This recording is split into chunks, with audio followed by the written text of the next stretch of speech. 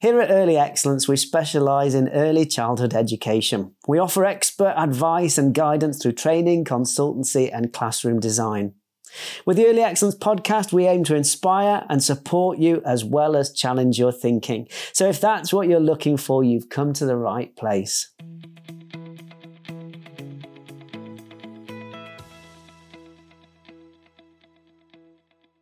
Hello everybody, Andy Burt here. I hope that you've had a really good start to the new school year. Now, the start of the school year is a great time to revisit key elements of your practice. And that's exactly what we're going to do in this episode. This week, I'm joined by my colleague, Claire King, as we discuss what we mean by high quality continuous provision.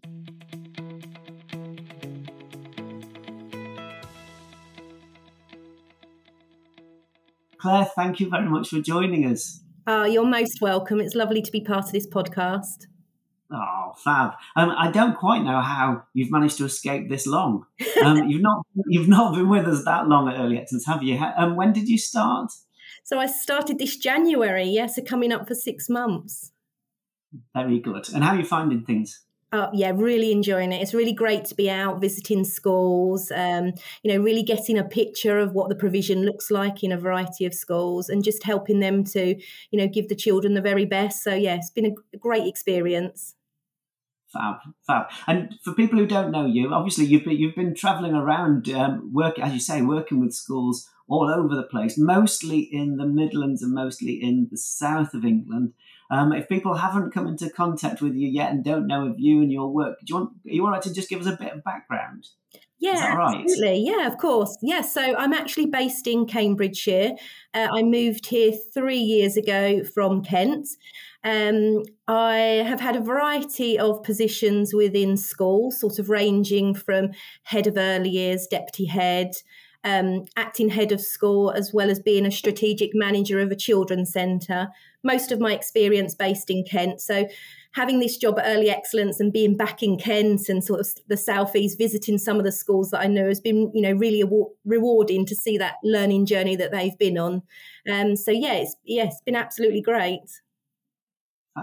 Fab. Sounds like a really interesting background. Yeah, lots of different roles. Yeah, really interesting. Absolutely. Yeah, mainly centred around early years. Obviously, a lot of within the primary school as well, but really laying those foundations, for good quality early years provision in schools.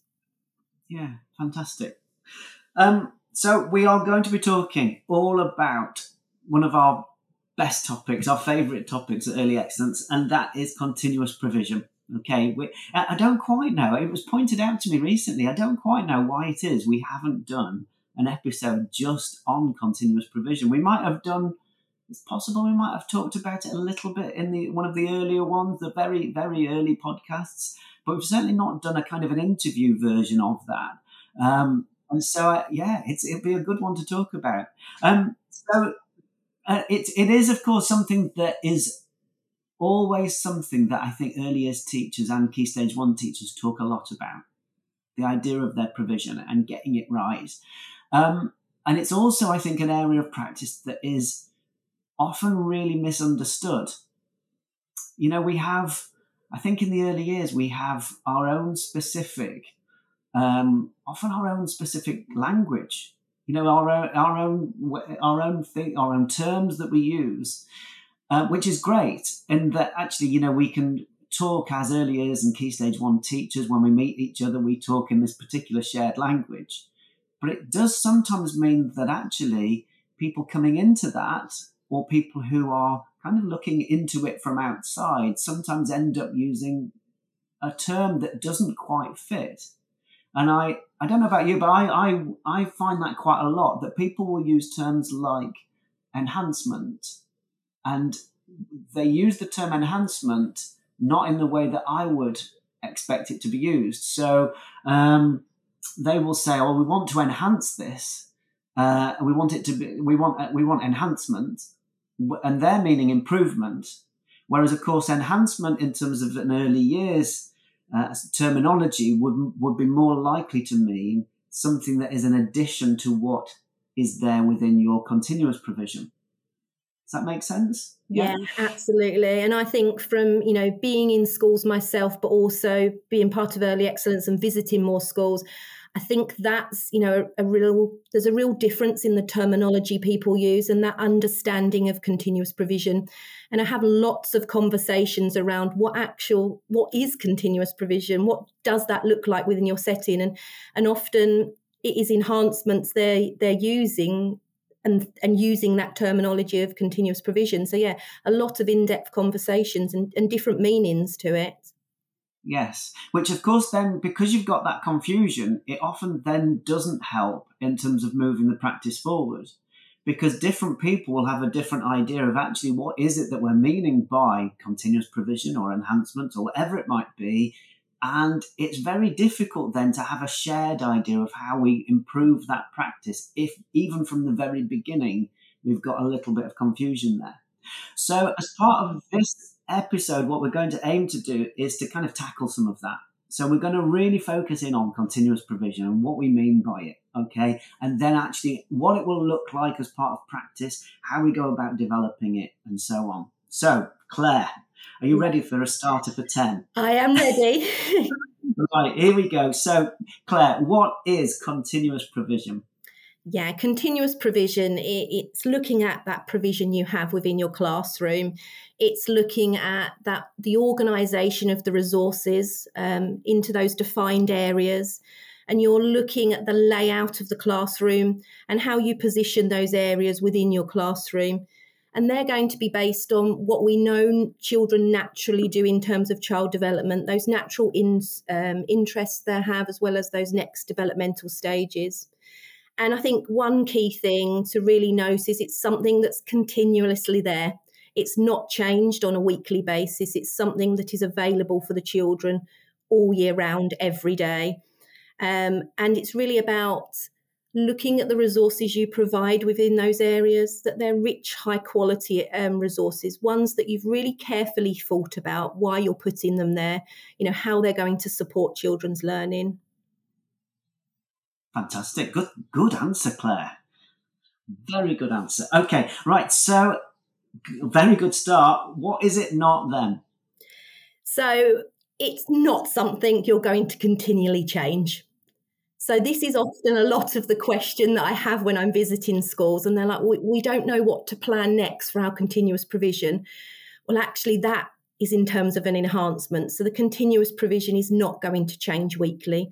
You're not going to be changing the offer of the resources you're providing because you've carefully thought about them at the start of the year. So you know they're going to offer rich learning experiences. And it's something that is consistent. It's always there for the children. It's not about strolling through, Facebook groups or Pinterest. Although they're full of lovely ideas, it's not about pulling those ideas off and having those in your continuous provision every week. Yes, and I think there is I think there's something to be said here around the amount of time that we spend every week on our environment in terms of changes. I think it's important. Like you said, I think it's really important to consider actually the kind of the what and the why that we do certain things. And to make sure that all of the aspects of our practice kind of earn their place, really. So quite often I find, and I'm sure you'll have found the same, Claire, that there are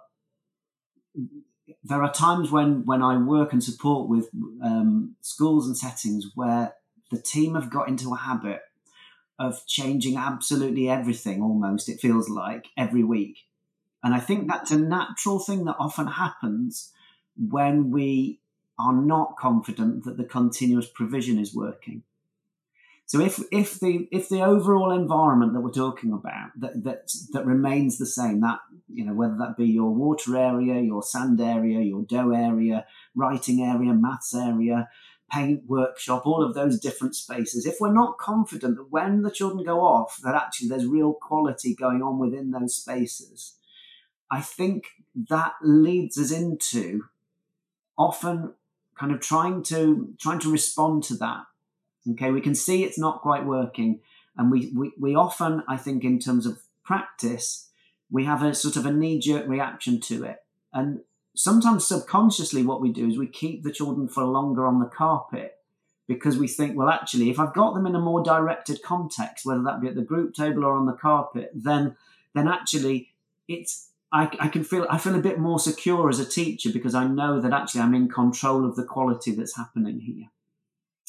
But the second thing that we do, I think, that I see quite a lot, is that we try to make up for the fact that the overall environment isn't really engaging the children enough by coming up with more and more short-term ideas that will hopefully hold the interest of the children every single week.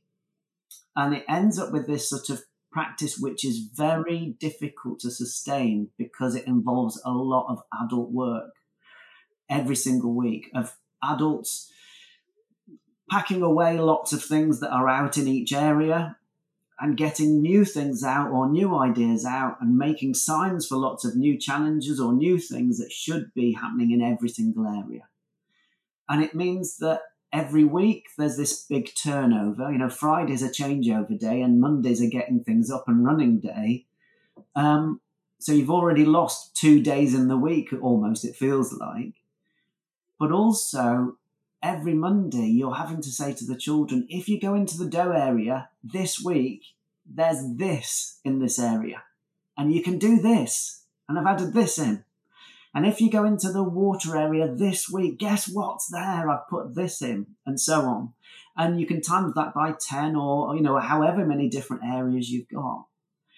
Now, the problem with that I found, and you probably will have found the same, I think, is that over time that has a decreasing impact. If you do that for the first couple of weeks, initially, because there are changes there and there's this new resource or this new thing that the children have been asked to do, it seems exciting and the children go to it and they do exactly what they've been asked. But then fast forward to 5 or 6 or 7 weeks into a half term, and the children have had so many changes every week that actually it becomes less effective every time you do it, I think. Yeah, absolutely. It's almost like we're encouraging then the children to not persevere and stay at activities, because actually they know that there's not going to be that opportunity to continue to come back to it and rehearse and practice everything they've been doing or build upon that learning, because actually it's going to be changed again. So actually we're not really encouraging the children to persevere so much. If things are constantly changing, we're not encouraging them to build upon and extend that learning, really create that deep learning and that really involvement in those investigations if we're constantly changing things for them. Yes, absolutely. So I think the focus is often wrong. I think the focus is on the short term getting things done rather than actually what are the learning attributes that we want the children to develop.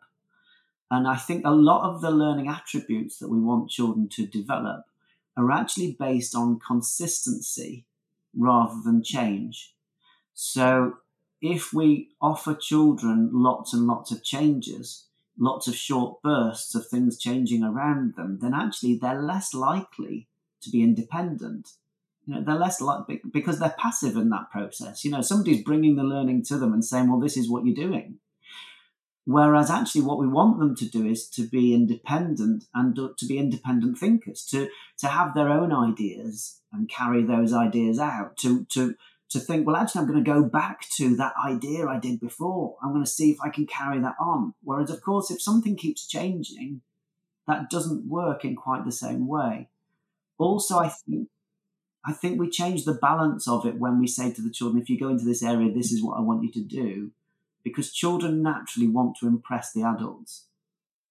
They will do it. They really will, and they really want to do the thing that you've said, this is what I want you to do. But if you do that every single week, by the end of it, you've just got children who are waiting for the adult to tell them what to do, not children who are coming into it with an idea. Yeah, absolutely. And if we think about the characteristics of effective learning, we really want children to be critical thinkers. We really want them to be able to get into an activity, really sort of unpick it, investigate that collaboration. And if we're constantly providing short-term activities, it becomes more of a complete the activity, move on, rather than really delving deep into that learning. Yeah, Yeah, absolutely. Okay, we've kind of covered something that I was going to sort of talk about next and ask you about next, and that is why is continuous provision important? We've covered some of those aspects, haven't we? Those characteristics. You want to talk people through those characteristics for us? Yeah, absolutely. So, it's really important that in early years we really think about the characteristics of effective learning, actually, not just even in early years, throughout the school, because if we're starting to see some of those characteristics of learning, then we know we've got effective learning. So when we think about active learning, we know developmentally children need to go through that active process to enable that sort of cognitive, that learning to happen alongside that physical learning. And when we think about that critical thinking and those investigation skills, by the rich learning environment we provide for our children, that continuous provision will really enable them to be able to demonstrate those effective characteristics. And then we know we've got, good learning taking place. Yes, absolutely. I also think as well that we don't use the characteristics of effective learning enough, in my opinion. That in my work with schools and settings, that I often find that we spend a lot of time thinking about what children are learning. The what, the content. We are obsessed by the content, the curriculum content. And of course that's important. There's no getting away from that. What children learn is really important. Of course it is. But surely when children are 3, 4, and 5, it's as important, if not more important, that actually they are developing as learners. It's not just about the what, is it? Not really. But with that in mind, we really don't use those characteristics enough. It's not a shared language, I think. It's not something that really is talked about in as much depth as I think really it should be. No, I often find that those conversations around the characteristics of effective learning end up happening at the end of the year. It's that reporting process to parents or, to our year 1 colleagues that then we start to use that language of characteristics of learning. But actually we need to be using them all year, because actually they're indicators that things are effective for us, that actually deep learning is happening. And we want children to become lifelong learners. So therefore, we need to enable these skills to happen, because it's these skills they will carry on forward, regardless of the content or knowledge that we then layer alongside those areas of learning. Yeah, no, absolutely. So, yeah, I always say to people, that the characteristics, you could use them as an audit tool. So stand in your room. If you are wanting to really have effective action planning, use your characteristics as an effect of effective learning as a starting point for action planning. Can you see, using the characteristics, can you see areas of your provision that are working really well? Can you identify the strengths? And conversely, can you identify the areas that are not working well through observing where the characteristics of effective learning are easy to see within your classroom? And it means, of course, that the process is really much more streamlined, because you're focusing in on strengths and weaknesses based really on what you know. You're not just changing over an area to freshen it up. You're not just moving things around because actually you need some change. You're really focusing in on the quality of it, I think. Right, Claire, this is really interesting. Thank you so much. Really, really interesting to talk to you about this. We've covered some of this already, but I wanted to ask this question because I think it's key. Why is continuous provision important? We've talked a little bit about those characteristics, haven't we? But let's explore it in a bit more depth. Why is it important? Why is continuous provision important? Yeah, when we think about that learning process that children go on, we really do need to go back to those characteristics of effective learning, because if we're seeing those elements within our children, then we know that learning is effective. And that's where continuous provision really comes into its own and offers that strength as that third teacher.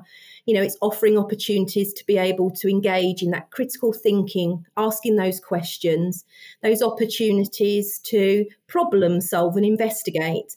And continuous provision will offer that by the opportunities that are open-ended, those resources that enable children to be able to take an idea and really flow with that.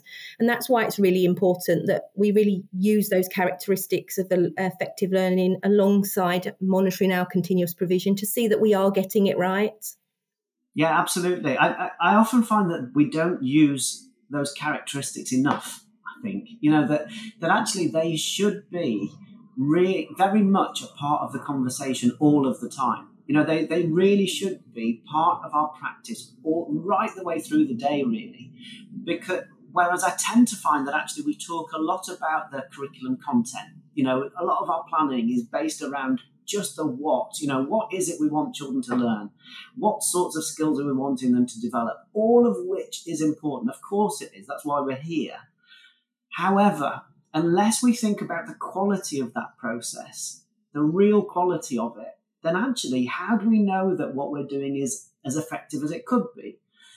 And so, to me, I think the characteristics of effective learning, if we're not careful, they end up just becoming a bit like the wallpaper to the practice, where it's just there and in the background and we don't notice it anymore.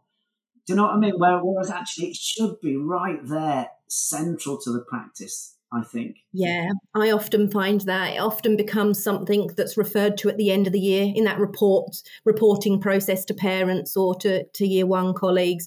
Whereas actually we need to be using it all year round. We need to be seeing that these children are really engaging in those learning skills, because actually when we get that right, they're the lifelong learning skills that children need. And we layer that with the knowledge and vocabulary we want children to learn. But actually that can't sit alone. So it's a really important process to use. And I've used them in, you know, my leadership sort of journey throughout schools, using that as part of that sort of observational skills, those learning walks, using them alongside them really, because then actually you can see that children are really deeply rooted in their learning. You can see what is most effective in the practice that you're observing. Yeah, absolutely. Yeah, so I think that's key, really. I think effective continuous provision really helps to be able to see what quality learning looks like in a different context. It's not just about the directed teaching, but quality learning actually happens in a range of contexts, really, and should happen in a range of contexts. So it provides you with those opportunities to see that happening and to understand what that looks like in practice, really. The other thing that I think, particularly in the last few years, since the pandemic particularly, has really come to the fore is that idea of how important interactions are. You know, that we know, of course, that the needs of children coming into school are for many schools, for many settings, those key needs are around language needs and around communication skills, speaking and listening skills. A lot of those sorts of things are real key needs for our children on entry to school. And it's led to this conversation about the importance of interactions. Okay. And which, of course, is important. You know, the adult-to-child interactions, the child-to-child interactions, all of those back-and-forth interactions are key. But I think what is often missed is the importance of the environment within that. That I think when we talk about why is continuous provision important, it's partly important also in that it provides the context for those interactions, you know, for those back-and-forth interactions. It provides... I think it's quite difficult sometimes as an adult to have a really effective interaction with a child if the context itself, if the curiosity isn't there, if the wondering isn't there, if the exploration isn't there. It's quite hard. You end up with this sort of stilted conversation. Whereas actually, if you've got all of those key components of learning, those characteristics of effective learning that we mentioned before, then actually the interaction feels natural. It should feel natural because you're as curious as they are. You're wondering as well, just as much as they are wondering. And so it kind of works together. The environment should support the effective interactions, I think. Yeah, absolutely. And we know those interactions are crucial. You know, when we go back to that brain development, for those connections to be made in the brain with our youngest children, they need that interaction with adults, you know, to stimulate those connections. So actually, if we know that's important, then we need to get that part right. But absolutely what you said, that needs to go alongside a really enabling environment, because actually we want to be able to spark those ideas from the resources and the layout we see around us. And it becomes then more of a natural conversation. That natural learning conversation then happens when you've got those rich resources to be able to use and support children's learning journey with. Yeah, absolutely. Absolutely. So hopefully already, hopefully, Claire, people are already thinking, do you know what, that does make sense. You know, and it really, I think, obviously I'm biased, but I think it really does. But it does make sense that actually we're talking about doing something well from the very beginning, and getting it right and having the right consistent approach in order to develop those characteristics of effective learning, in order to develop that effective learning process. So if people are listening to this and thinking, right, I do agree with that, but where do I start with it? Where do we start? Because there is such a lot to it, isn't there? That we have to really be clear in terms of actually what's the process we need to go through to get there. So where do we start with this then, Claire? Yeah, and I think you've hit the nail on the head there. It's crucial to get this right, and it's not something that's going to be a quick overnight plan. It's something that's going to need really careful consideration, because it is very powerful. So we want to be able to use it most effectively. And I think the process really starts with thinking about the layout of your room. So we know that there are those areas of provision that are really key for children in early years, you know, so your sand play, your water play, those mark making areas. All of those are going to be really crucial in developing children and that developmental process. So it's really thinking about those areas of learning and where we position them within the classroom, how we create those small bays for children to engage in those conversations, you know, those rich learning conversations where they feel confident enough to talk and engage. So really thinking about that layout of your room. Yeah, that's definitely where we start, isn't it? It's the overall structure. And I think quite often people miss that. They get into thinking about the slightly smaller detail of the resources, first of all. And that is important, and we're going to get to that. But actually, it's key to start with the bigger picture, because the way that you lay out your room will make a difference, a positive or negative difference, to the way that the children engage within it.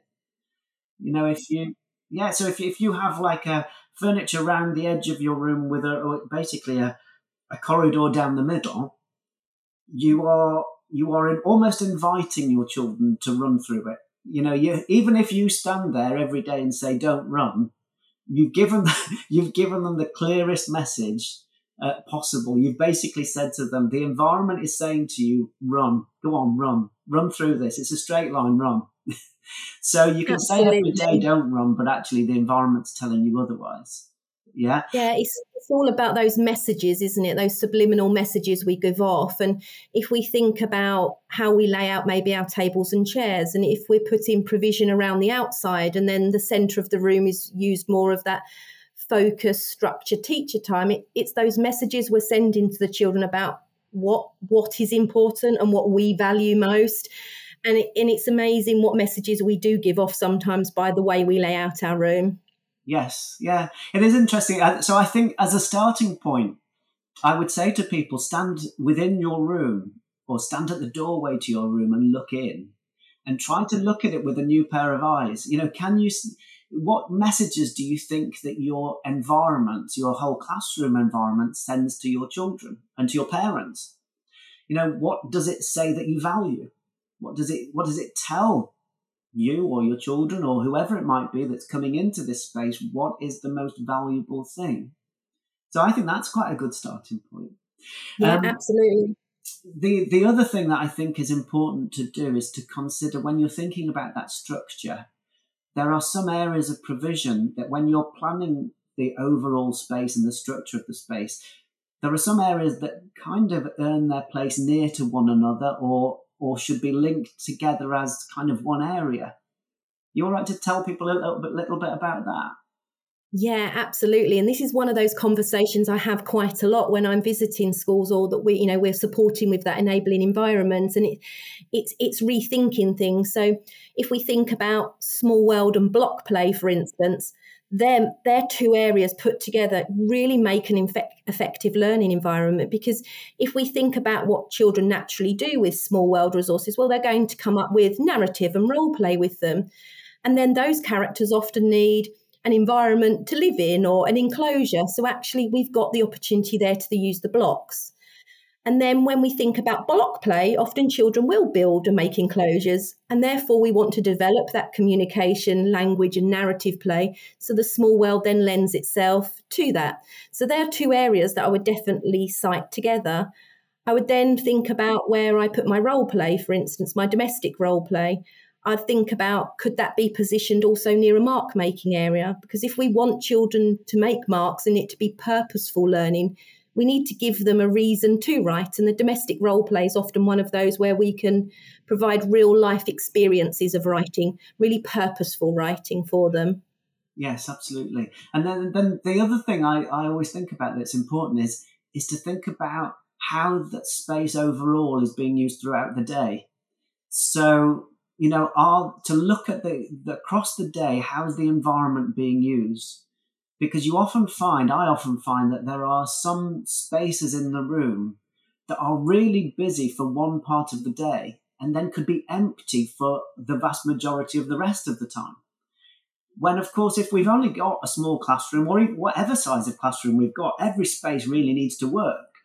So, the carpet area. How's the carpet area being used is quite an interesting question. Of course, obviously, it's being used as a carpet space for all of your children to come and sit down.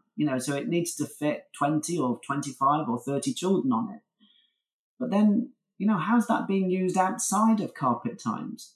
That could easily be a quarter of your classroom space, a fifth or a sixth of your classroom space.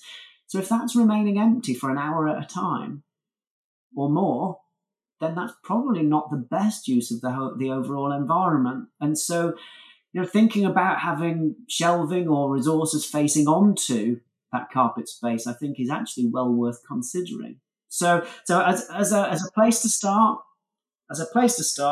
where thinking about the overall layout of the room, I think is a really good thing to get going on. Where would you go next with this, Claire? What are your thoughts? Yeah, I think I would then start to look at each area within that room. I would look at those key areas that, we know are vital for early years children in that learning environment. And I would start to unpick those areas. I'd be looking at the resourcing I'm providing in there. Am I providing high quality resources that are really going to give the children the best learning opportunity? I would be choosing them because I know they're effective in supporting children's development.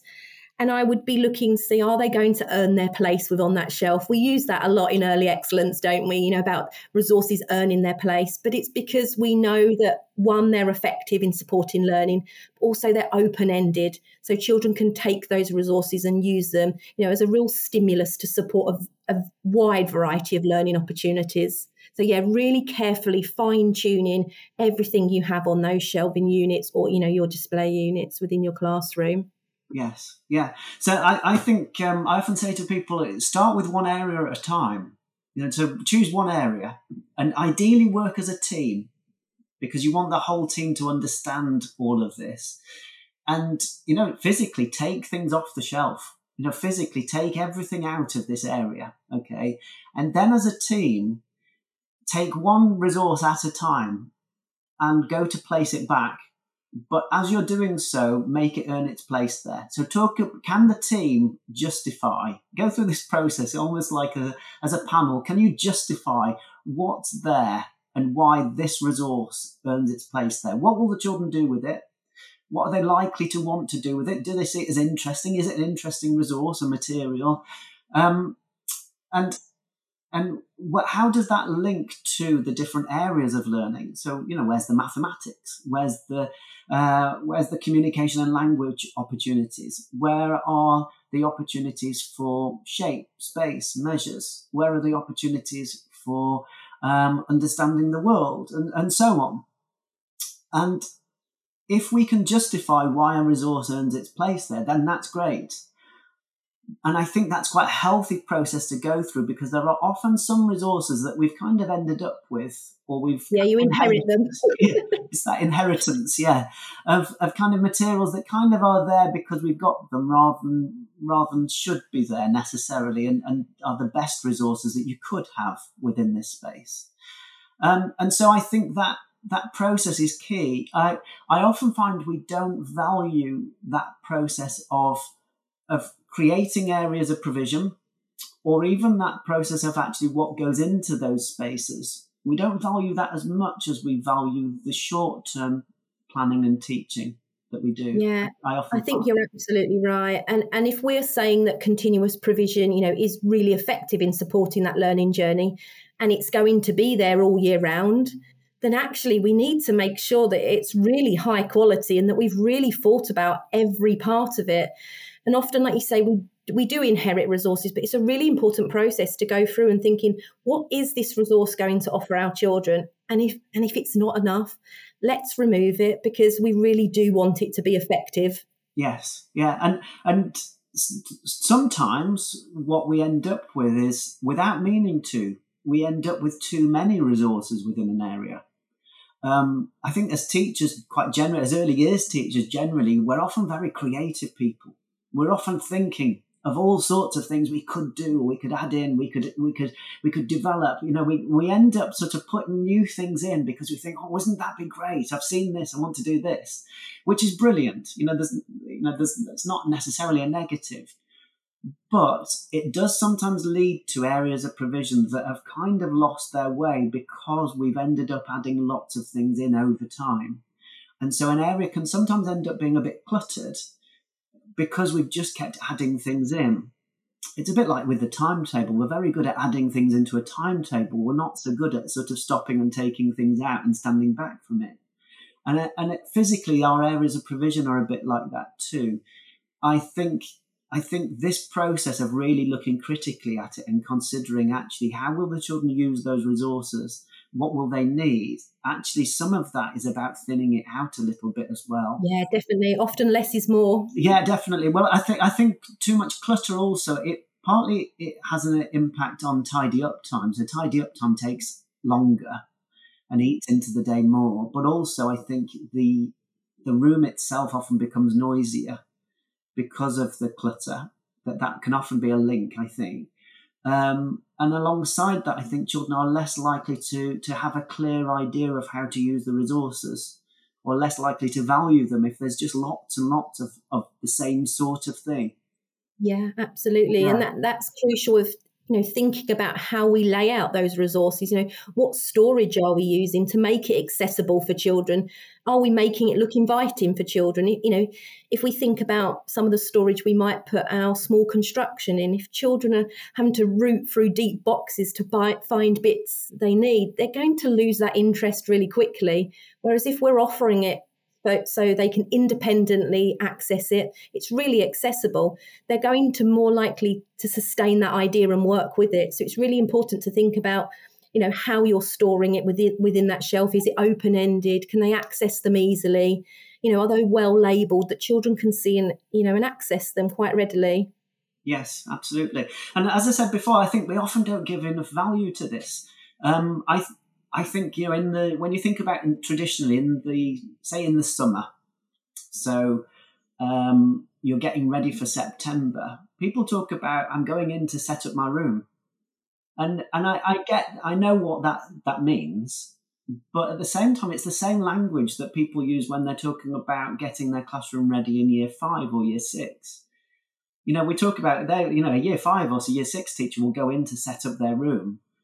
But what they're talking about really is kind of making sure the desks are in the right place and generally, have they got their books labelled up or whatever it might be. Yeah. Are their boards back? That kind of thing. Whereas actually, in the early years, just setting up your room is to me, it sounds a bit like I'm getting on my high horse here, but it sounds a bit like it devalues it a bit, that actually it's much more than that, isn't it? Preparing your environment, or whatever phrase you want to use. Actually, I know it sounds a bit pernickety, but I do think it's important to kind of make sure that actually what we're talking about here is a process that is really important. It's not just setting up your room. It's actually really skilled. It's a level of planning, really. It is. Yeah, So absolutely. Yeah, so, go on, sorry. No, I was going to say we need to just think about, really carefully those resources we're providing. And I always think about the small world. When you look at the animals that you might be offering, are we thinking enough about, are they size relative, or have we got, a huge pig and a tiny horse? It's that level of really sort of looking at your resources, because actually we could be creating misconceptions for these children if they haven't had those experiences, or they haven't been able to see animals. So it's really carefully thinking about that. And, are they high quality? Making sure that, there's no broken items for those children, because that will really devalue the learning that we're offering then. Yes, yeah, absolutely. So carefully thought through resources, not too much clutter. So we don't need, for example, 15 buckets in the water area that are all going to get thrown in. Just a few of each thing that have earned their place there for a particular purpose tends to be the best way to look at it. And also, as I mentioned before, I think this is crucial. It needs to be a team effort. So really looking at each area in turn, improving it, looking carefully at it, really valuing it in terms of storage, as Claire said, in terms of resources as well, in terms of that real detail of what we're offering here. But it does need to be a team approach, because actually it's much easier to sustain if we can get everybody in the team on side with this. Okay, so final thing then, Claire, and that is, we've gone through this process. We've looked at each area in turn. Okay, so if imagine that you're in your classroom. You've made sure that each area, you've gone through all of these thought processes, and really made sure that materials earn their place on the shelf. Finally, then, what does continuous provision planning look like? What does the planning for this look like? I think this is a really interesting question, actually, and one that I often think that we don't think enough about. I think we focus on the short-term planning. So, what elements I'm going to teach within my whole class or my small group, or thinking about planning the enhancements. But often enough, we don't think enough about that continuous provision planning, because it does need a lot of thought. It's a really important process. If we're saying that learning environment is that third adult and it's supporting our learning, then we need to get it right. It really needs to show our thinking process. We've gone through that process, really clearly defining those areas. So now our planning needs to show that. It needs to represent that sort of planning process. So I would start to think about within that plan what resources I'm offering and what experiences they're going to offer the children. I know that the resources I'm providing are going to offer that deep learning opportunity, but what areas of learning will that support? So I know I'm getting a wide range. I'll then think about what the adult's role would be within that continuous provision plan. So actually it gives a guide for adults really to utilise the continuous provision as much as possible.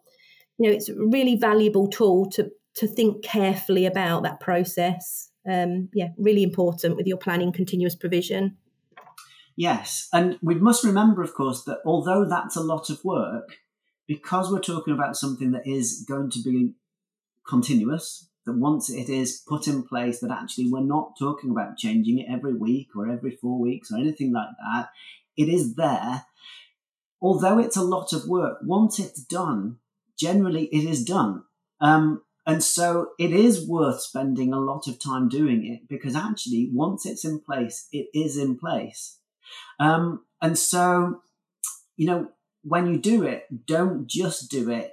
I would always urge people, a bit like I said just before, don't sort of, if you're the class teacher in your particular room and you're the EYFS leader, don't be the one person who does this job of doing the planning. Because actually that will mean that the rest of the team don't see it as something that they have been part of. It's better actually to take a bit longer over it and to involve everybody in it, than to basically print off a plan and say, well, there's your plan and I've given it to you. Because in some ways, in many ways, actually, the process of doing the plan itself, of completing the plan, is actually far more useful than having the plan itself, the end product, if you like. The end product is great. It's great to have. It's good to show and so on. But actually, if you've got a staff team who have that understanding of everything in the room and could, by having done that, could take anybody on a tour around the room and explain the thinking behind everything, then you're in absolutely the right place, I think. Absolutely, because it's about that rich dialogue you'll be having with your team, and each team member will bring their own expertise and experiences, and that's great collaboration to have. But then you also know that what that you're offering is going to be consistent for the children because you've got that shared language and that shared understanding with your team.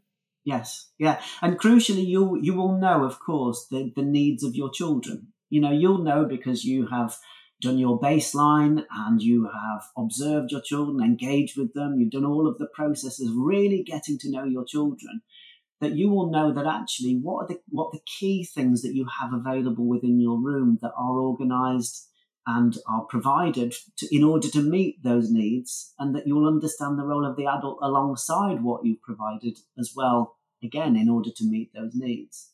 So all of that is key, I think, really. We ought to say, shouldn't we, that if you are at this point where you are kind of just getting started with it and you're wanting kind of an idea of where to start and some support with this, if you go on to the Early Excellence website, so if you go to earlyexcellence.com, it's well worth doing. It really is well worth doing. If you go to the Early Excellence website, earlyexcellence.com, you will find there's a drop-down box which is headed Ideas and Inspiration. So you go to Ideas and Inspiration, you'll find a drop-down box, and there are loads of resources there. So there are these podcasts, there are blogs as well, there are all sorts of materials, audit tools for getting you started and thinking about your practice and the resources you're providing and all kinds of things like that. And amongst that, there are also some continuous provision plans. So there's some that are freely available, some continuous provision plans, some for early years, some for Key Stage 1, and also some for outdoors as well. So those are kind of little tasters, really, so that you can use those as an example, and they're freely available.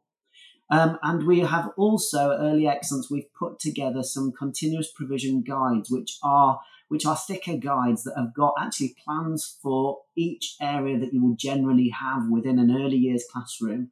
And we've done one plan for early years. We've one continuous provision guide for early years, one continuous provision guide for Key Stage 1. We've also done one for outside as well, and they are there to purchase. And there's such a lot of information within them. There's loads of really, really useful information. I often work with schools and support them and suggest to them that they purchase one of these guides. And when I go back in sort of 6 months' time, you can see the copy that they bought, and it's been well thumbed and well used, and they're using it almost like as a tool to keep going back to and keep consulting and keep supporting their practice over time. So yeah, if you're looking for a place to get started, that's a good place to go to the Early Excellence website, Ideas and Inspiration, and get yourself some of those continuous provision plans printed off and some of those audit tools, because there's loads there to really get you going with it.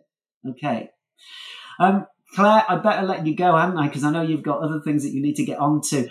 It's been lovely to speak to you today. Thank you ever so much for coming on the podcast. Oh, it's my pleasure. I've really enjoyed speaking to you, particularly about continuous provision. It's something I really hold in my heart and really see the value of it. So I really wish everyone good luck in their journey, because it really is worthwhile investing that time getting it right.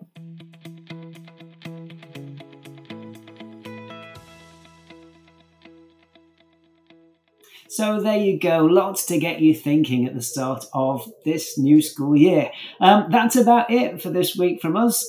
Thank you very much for listening, and we will see you next time.